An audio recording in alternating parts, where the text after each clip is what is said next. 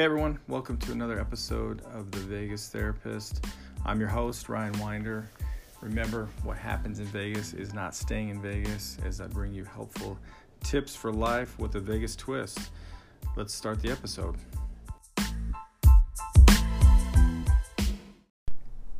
Hey everyone, welcome to another episode of The Vegas Therapist. I'm your host, Ryan Winder. Thanks for listening. Sorry it's been a while since I've put out an episode. It's been the summer, lots of things going on, taking trips, hanging out with the family, and just busy with work. So I apologize for the lapse, but we're going to get back on track with some episodes. Remember that you can always email me your questions or topic suggestions at ryanwinder@gmail.com. That's ryanwinder@gmail.com. And also, don't forget to go give us a rating or a review on Apple. I do appreciate those. We've gotten a lot of those lately, and so I appreciate you taking the time to go and do that. Before we start today's episode, I just want to play us a little music as a way to introduce the episode. So just take a listen and see what you think. Let's talk about sex, baby. Let's talk about you and me. Let's talk about all the good things and the bad things that may be. Let's talk about sex. Let's talk about sex. Let's talk about sex. Let's talk about sex. All right. So with that, I don't think we need to guess, I guess, what today's topic will be. We are going to talk about sex, and in addition to that, sex in our relationships. Now, the words of the song seem simple enough. Let's talk about sex. However, this is surprising. Only a minority of couples actually speak openly and freely about sex, which may seem surprising, but it pretty much holds true, not only for the couples that I see, but also the research backs that up as well. As for the whys and hows of that, why couples don't talk about sex, I think there's a number of reasons why that is, but that's probably another episode on its own. But I just want to focus on the improvement of that today, improving communication about sex, as well as just improving in general in our relationships. But really, in my experience, couples do struggle to talk about sex, and often what I see is one partner tends to be more disgruntled than the other, or at least has a more desire for sex. And when I ask couples about their sex life and kind of where it's at, both partners tend to want a better connection when it comes to sex, but the challenge is they rarely put in the effort to get there. So there's something about that next step or putting in the effort that holds them back. Really for me, I'm often taken back how easily couples fall into a complacent state of intimacy in their relationships, whether it be a month, 3 months, 6 months, a year, 5 years without intimacy. I think every time I hear those lengths of time, it does take me back. So when we're talking about that type of disconnect, though, where there's a lack of intimacy for those types of periods of time, really there's no one partner that's to point the finger at. That's just really complacency on both parts, and a couple collectively not making intimacy or sex a priority in their relationship. Now, when it comes to communication about intimacy and improving our sex life, I do think there are some challenges that we face in doing that in spite of the communication. I think one of the issues in particular that we face is separating the notion of fantasy from reality. We do, as I think many of us know, live in a very sexualized world, and there's a lot out there in terms of what we think sex could be like in our relationships. But again, is that reality? For us or for what we're trying to create. Now, I will say this, don't get me wrong, I'm all for trying new things, for spicing it up, for doing things that will take us out of our comfort zone, but we still do need to be realistic with our spouse in terms of our expectations, because again, when we think about things that people look to as a way of trying to improve their the sex that in their relationship, or try to, like I said before, spice things up. I mean, people look to things in porn, movies like 50 Shades of Grey have come up. Hollywood in general can be a place that people look to. Even just the idea of multiple partners, whether it be threesomes or even exchanging partners, like doing something like swinging. I mean, all those things are things that I think can people maybe think about when they're on this path. Now, being in Vegas, of course, and practicing here, that has brought me all of these things into my office. People being experimental in their sex lives, pushing boundaries, trying new things, creating a lifestyle such as swinging. You name it, I've seen it.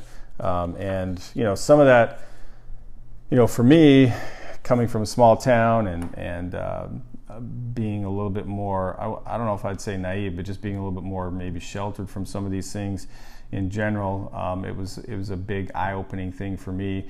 In fact, I remember early on in my practice hearing about a green door. People would throw out the name, the green door, and I would just think in my mind, like, what the heck is this green door that people are talking about? And then later on, when somebody actually kind of went a little bit further with it, I found out that the green door was not a thing. It was a place. It was actually a club for swingers in town to do some mixing and mingling, we'll say. So that's what the green door was. But again, it was a place designed for that lifestyle and for people who were trying to have that type of lifestyle with their sexual behaviors and things of that nature. So, I guess for me, I've also in my practice gone through things like the 50 Shades of Grey phase. When that movie came out, people were jumping on that boat, and couples thought that maybe that type of sex held the keys to a better sex life, or whether it was even people who've tried threesomes. Whatever it is that we choose to explore, I think the thing that often catches up with people is that even though these things can be exciting in thought and in nature and maybe even just the idea of it, they also can have a downside. And some people, I think we don't maybe look past that or kind of really think about how we might respond to certain things. Like for instance, I don't think, some people can't really handle seeing their partner with another person, as is in the case with swinging or a threesome. I've seen that where that again is blown up on people to where the idea of it and then the effort to try it has kind of backfired. And sometimes it's not always immediate. Sometimes it's later on. I've seen couples who tried like doing the swinging thing, and then 10 years later, they are still talking about regrets about it, or feelings that brought up, or maybe even just like feeling maybe forced to do something to try to please their husbands or whatever it may be. And so again, we got to be careful about the things that we do and the things that we choose as far as what we're looking for. Again, back to some of the consequences that catch up with people. I think other people, maybe they're just not cut out for being a dominant or submissive type. That's not really their thing, or they're not comfortable in that area. So again, it's something that we have to first, I guess, going back to the communication thing, we have to be able to talk about, to discuss our sex life with one another and find out, what our needs are, what we like, what we don't like. And again, I'm going to get back to that in a little bit, just the specific nature of the communication part. But just to include some interesting facts about sex in our relationships, or sex in the state of our relationship, or well-being of our relationship.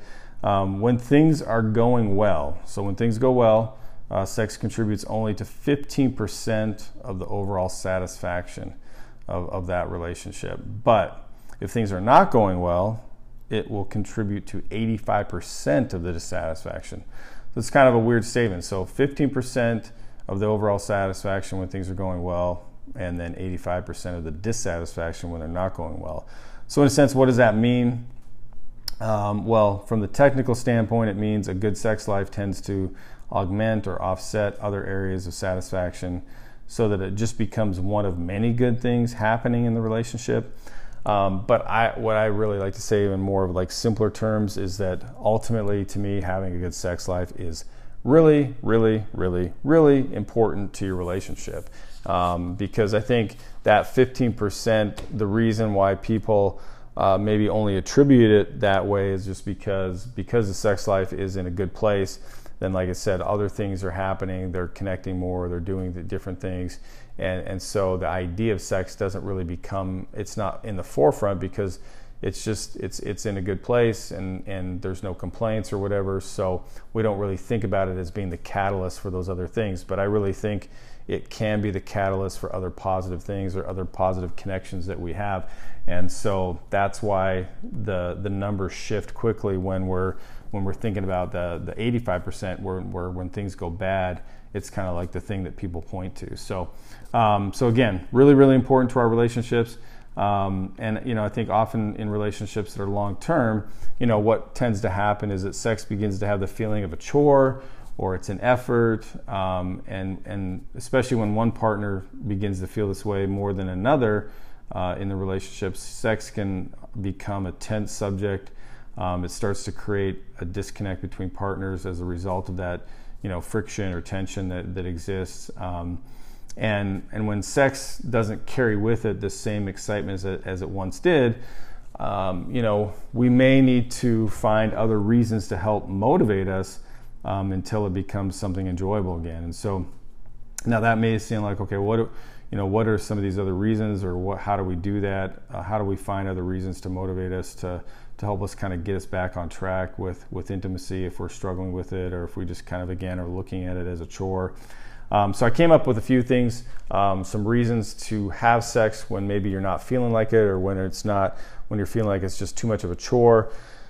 Now, I will qualify this because, again, of just different things that are happening also in our society. I'm not saying that anyone should feel forced to have sex or anything of that nature, but obviously there's a difference between just kind of not feeling that way or feeling like it's an effort or chore, and kind of getting back into a place where there's some excitement about it. And so sometimes we need to motivate ourselves to try to, you know, get back into that feeling of it. So, but the first reason I think that we need to be mindful of it is that ultimately sex does rewire us for pleasure. So just in and of itself, it has that capacity. So every time that we do share a positive experience with our partner, our brain begins to associate him or her with pleasure. So again, that's going to be a positive, right? So if we're being more intimate, if we have more positive experiences, then that's going to start to shift our brain functioning, and we're going to start to see more positive results with that. The second thing is that sex does put the P back in partnership. You know, and I think that's just, again, obvious in the sense that, you know, we start to feel more connected. We start to feel more like a couple. There's more passion between us, and things of that nature. Other benefits that are just kind of simplified, you know, not simplified, but just kind of like basic, or these benefits have also been published in medical journals. So when people think about the research there, medical journals have suggested that reasons for sex include weight loss, reduced depression, pain relief, healthier heart, and it also boosts our immune system. So just, you know, from a physical, mental standpoint, there's other positive reasons to, you know, to want to be motivated to be more sexual in our relationships. And finally, this one, I was doing some reading in a book called How to Improve Your Marriage or Without Talking About It. It's kind of an interesting title, but anyway, they were talking about sex and relationships, and one of the things that they kind of brought to the forefront was in terms of our commitment to having, to being committed to making it a priority, was that they posed the question that, or posed the thought that the reason to have sex is because we actually said so, and when we think about, well, maybe you're thinking, okay, when did I say so or whatever, but we did at one time commit to our relationship early on. So even though when we got married, you may not have promised, or your vows may not have included to love, honor, and have sex frequently, That may not have how they were written up, although maybe your husband may have wanted you to include that, but that's typically not what they say. But you did make a commitment to your relationship in that moment, and sex is a part of that. And so when we think about that sense of commitment, again, we don't necessarily include that in there. And so I think it's something that we have to be more mindful of, that is a part of our commitment to our relationship. And, a while ago, I was talking to another therapist, and we were doing some kind of like case staffing and stuff about some different clients. And she shared with me an analogy that she used with couples where one of the partners was less interested in sex. And I always thought this was good. And at first I kind of thought, well, she could kind of get away with it with her couples a little bit more so, because she was a woman kind of giving this analogy to often women clients who were struggling to have more intimacy in their relationships. But I still think it's a good analogy, and it's something to think about. But she used to say, like, kind of present the idea of like, well, when you got married, if you had, like, say, a hobby that you enjoyed, like say your spouse or whoever liked to go skiing, and that was something they really enjoyed, but you didn't really like to do that. Well, when it came to skiing, that's a hobby or something that you can still do even if your partner doesn't like to do it. So that hobby can kind of continue on. And I see that in different things. I have friends and stuff that go mountain biking or running or whatever, and it's not like they do that with their spouses there, but they do it with friends or people that like to do the same thing. So you can kind of have those hobbies and do those things in and of your wife's necessary liking of them or your husband's liking of them. There are things that you can still do. But when it comes to sex, if one partner likes to do it or wants more of it and the other partner doesn't want to, it kind of leaves you stuck. You're kind of in this predicament of like, this space of like, well, how do I enjoy that hobby when my wife or my husband does not enjoy the same thing? And so it kind of can put couples in a predicament where I think sometimes resentment can begin to grow. And I think that's sometimes how we start to grow apart, is that there's that resentment that starts to build, and it is a frustration. And yet on one hand, the other partner who's less desirous may be wanting to, or expecting a sense of, commitment and fidelity and all these other things. But then on the other hand, they're kind of boxing them into this corner where they aren't able to get those needs met through them, and then kind of become frustrated in that nature. So and the reality is that sometimes that's how infidelity starts, or is that one person feels dissatisfied or that need is not being met in the way that they would like, and so they go and seek it elsewhere. So anyway, just think about it from that perspective, from the commitment that we've made to our relationship, and the fact that when it comes to that thing that we like, or that hobby that maybe one of us likes more than the other, that we kind of are, there's not really much place to go but with one another in terms of like playing that out. So something to think about, and I think that again, it's something that we don't necessarily put into practice as far as our just overall sense of commitment. We don't think about sex being a part of that commitment. So all right, so back to talking about sex. And again, kind of just starting off with the research with that. Research does show that couples who can talk more openly about sex, they have more sex. And here's a great point for women out there, as well as, men, as in terms of thinking about, having these conversations, is that not only do you have more sex when you talk about it, but women in these relationships tend to have more orgasms as well. So a plus for women, and then a plus for the men that are going to be able to have more of that. So really, talking about sex does seem like a win-win for couples. However, even with that knowledge, that simply talking about sex creates more sex as well as more satisfying sex, it is still a difficult thing for people to do, which again feels a little crazy making, because it's like, look, there's the evidence, it helps, it benefits you, but yet we still again have these walls or these barriers, and we don't talk about it. Now, I'm going to get into that. This is a part one of a two-part episode, and I'll kind of explain more of that towards the end, but I'll get into more of some of the desire and the things that we can do to kind of get over that, or what I think is some of the barriers to that in the next part.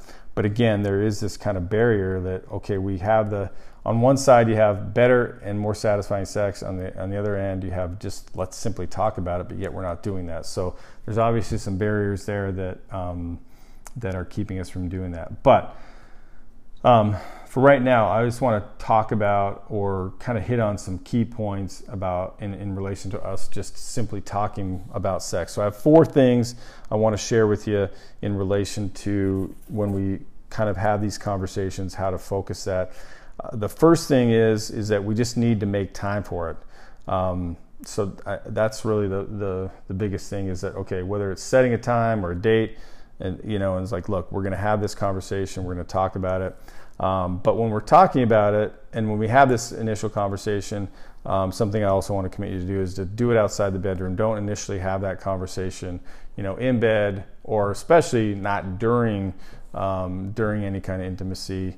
I think stopping things midway is not the time to offer constructive criticism at that point when we're trying to improve on things. I think that we need to do that initially outside the bedroom and kind of have just a sit down and talk about things that are important to us. Which brings me to number 2, is that when we are talking about sex in our relationships, we want to focus on what you like and what feels good. And 2 easy points: just what we like, what feels good. This is especially, I think, important for women to do, because as much as men act like they got it all figured out and everything's cool and they got all this confidence, research does show that men need, not just want, but they need guidance. So again, guys, we may figure like, we may act like we have it all figured out, we know everything, but the reality and the research suggests that we do need guidance. And I think part of the reason that men need guidance and they want the guidance is because they do want to bring their partner pleasure. And they do want to satisfy them. I think that does bring a sense of satisfaction to men when they know they can have their partner be satisfied and bring pleasure to them. So again, focus on what you like, focus on what feels good, and have those conversations so that we can kind of move towards that in a positive way. All right, so number 3, when we're talking about sex, this is the thing that we want to focus on.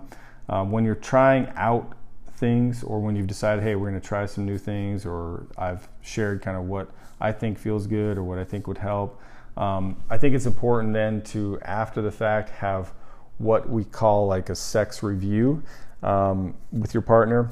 And again, just like a quick overview of what went well, and really that's, I think, where you want to put the focus is that what you liked, what went well, and kind of keep that in a positive light. But definitely doing the sex review, I think, is important, because again, if we're going to improve and be better, we have to be willing to have those kinds of conversations and be open to hearing the feedback and not being so afraid of like, hey, maybe things didn't go quite as well the first time or whatever. But it's just like, okay, we want to focus on, hey, this was good, this was better, and kind of progress ourselves along. And then obviously the final thing, and this kind of really maybe should have been the first one, because I think the thing that we need to do more than anything is we have to push through the discomfort of talking about it. And again, even though sex is something that we enjoy and it brings us pleasure, talking about it obviously seems to do the opposite, because otherwise, if it didn't, we probably wouldn't be having some of these conversations, because people would be talking about it more and they'd be okay with it. But I do, and I will say, that discomfort will subside, and it will become something that we look forward to more than anything as we kind of, engage in these conversations and put this kind of to the test. I guarantee that we'll be able to have not only more sex, but more satisfying sex, as we are able to kind of push through that discomfort and look to have that enjoyment with one another. So, all right, so that's the communication aspect of things. So that's really just part 1 of where I wanted to focus on, is just kind of, getting engaged and beginning to have those conversations. Part 2 of the episode, I'll get into that in a sec. But so as far as my winders wind down for this episode, as the lyrics suggest in the song, let's talk about sex, and let's talk about it with our partners, and then watch the improvements begin. So my challenge to you initially is just to commit to have more discussions about sex, and again, focusing on what feels good and what you like. And then the next thing is just in preparation for part 2 of this podcast. I just, I'm open to you email me your questions at ryanwinder@gmail.com. And I will include your questions or thoughts, or maybe what your challenges are for improving your intimacy and your relationships.